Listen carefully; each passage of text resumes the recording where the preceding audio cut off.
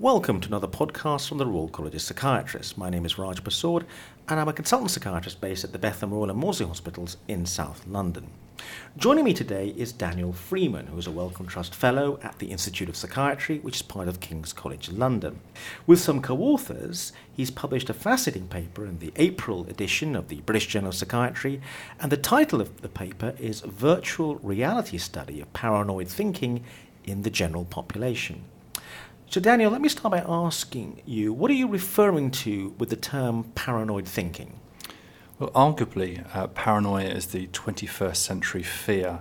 It's a exaggerated or unfounded idea that others are deliberately trying to harm you in some way.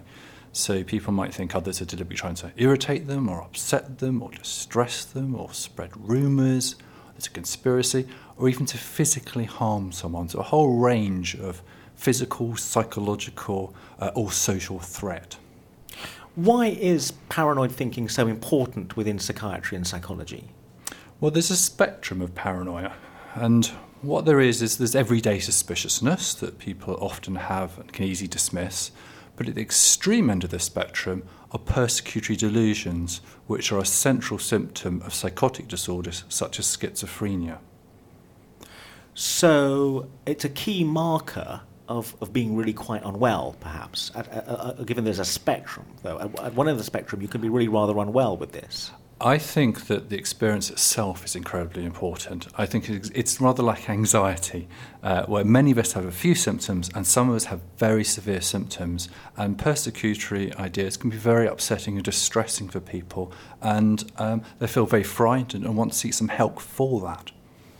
Now let's talk about this actual study that you've done here. The other key word in the title is virtual reality. Tell us about the virtual reality bit of the study. Well, what the key thing is for paranoia is that these thoughts don't arise out of the blue. There often are attempts to make sense of social interactions. So, for example, a look on someone's face.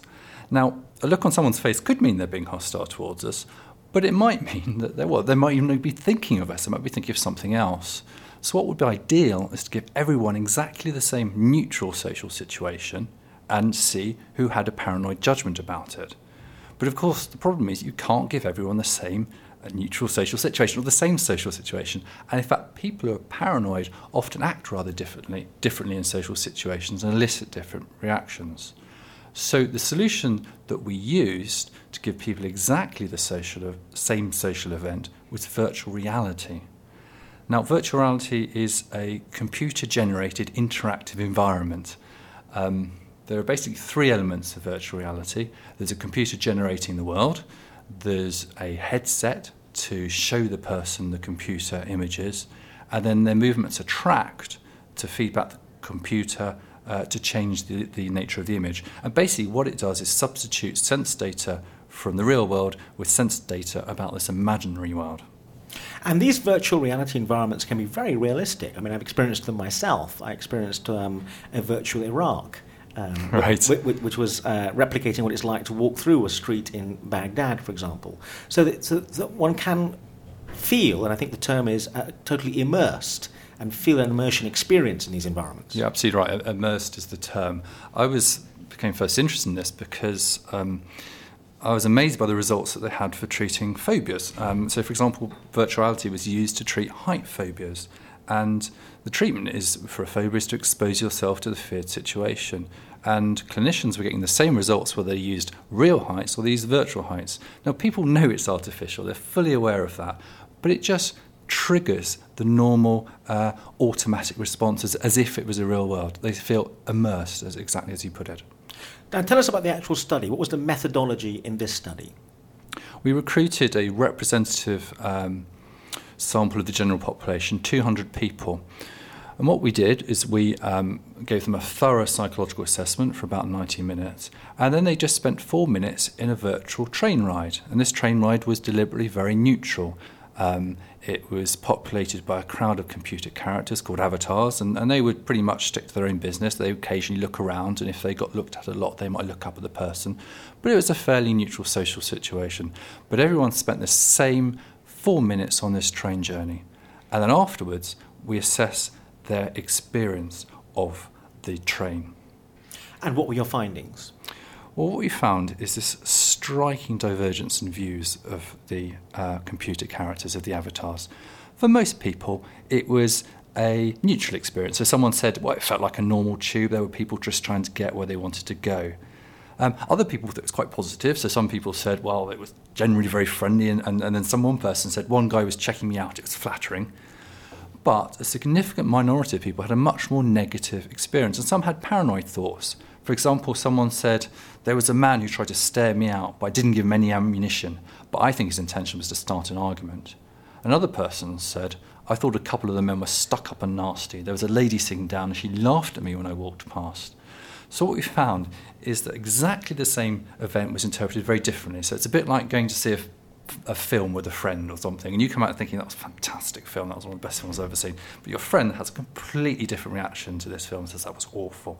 And this is exactly what we found with this neutral social situation, different interpretations, but importantly, a significant proportion of the general public, and this was people without psychosis or schizophrenia, a significant proportion had paranoid thoughts. When you say a significant proportion, could you give us a sense of what proportion you're talking about? About 1 in 3 seem to have significant paranoid thoughts. That seems a startlingly high figure. It's a high figure if you view it from a very traditional psychiatric view, because in that view, paranoid thoughts are confined to those with serious mental illness. But this very unambiguously shows that many people in the general public have them. And that's really probably not surprising, because I think underlying all social interactions is a decision to trust or mistrust. But it's a difficult decision to make, and therefore it's error-prone. Is it possible that, in fact, this figure is an underestimate? Because I'm thinking about the sort of demand characteristics of the experiment, which is that it may be people are more likely to consider they were feeling paranoid but not want to report it because there could be consequences for that. So is it possible this is actually an underestimation as a result of that effect? Well, I think it's certainly plausible that more than 1 in 3 of us have paranoid thoughts pass through our mind from time to time. And that's because paranoid thoughts can be very sensible to have in some situations. We do need to be wary of other people and in certain environments. That makes sense. And it's, again, a bit like anxiety. At times it's right to be wary of heights.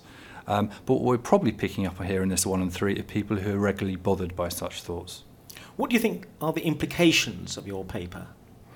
Well, I think one is that we need to move away from a view of paranoia as just occurring in people with severe mental illness.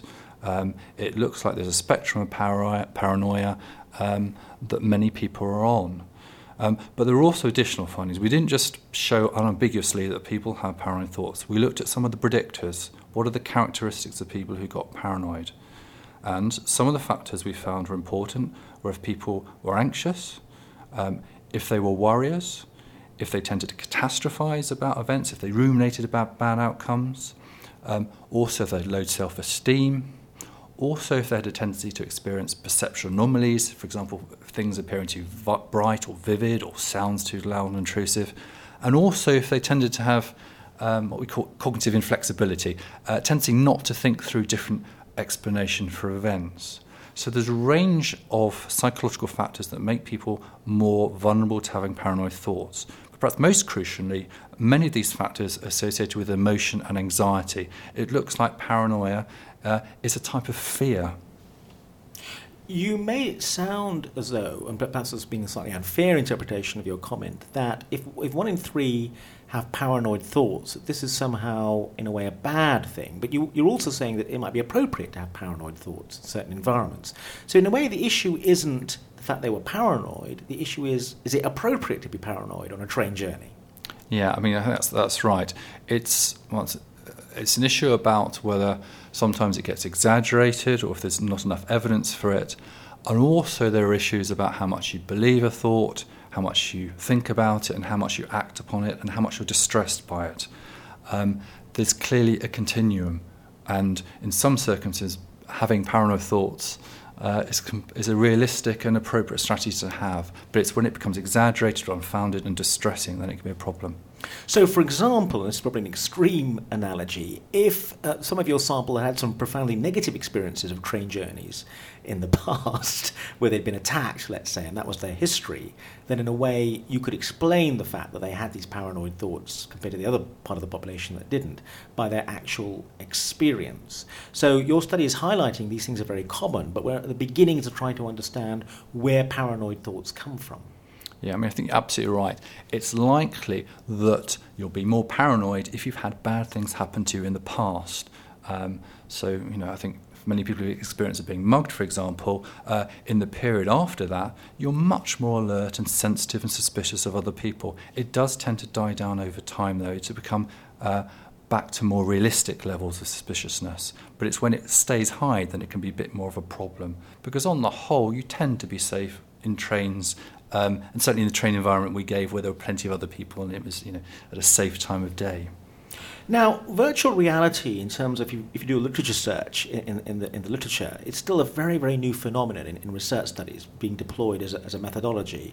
I want to ask you a little bit about what your thoughts are about its future and your experience using it. Do you find when you submit papers using this virtual reality technology, you get a certain amount of skepticism from your viewers? And what are your thoughts about the future for it as a methodology?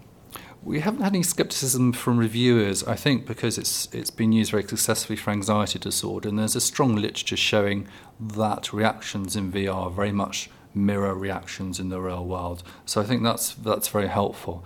I think in terms of the future of virtuality, I think it has potential to be used to assess symptoms in the clinic. At the moment, if we assess symptoms, we sit in a bare room with someone talking about recall over the past month, where this could be an assessment of paranoid thoughts in the laboratory. It could be very important for that. But I think that's probably a way off. At the moment, it's more likely to be used in studies like this, where we try and learn about the causes, the predictors of paranoid thoughts. But we could also use it to determine whether some factors have a causal role. We could manipulate some of the factors we think are important, reduce anxiety or reduce worry, for example, and see if that affects paranoia. And I think in the longer term, it also could dovetail very nicely with the emerging CBT interventions for paranoia. So we could use virtual reality to present some of the scenarios people fear, expose them to that.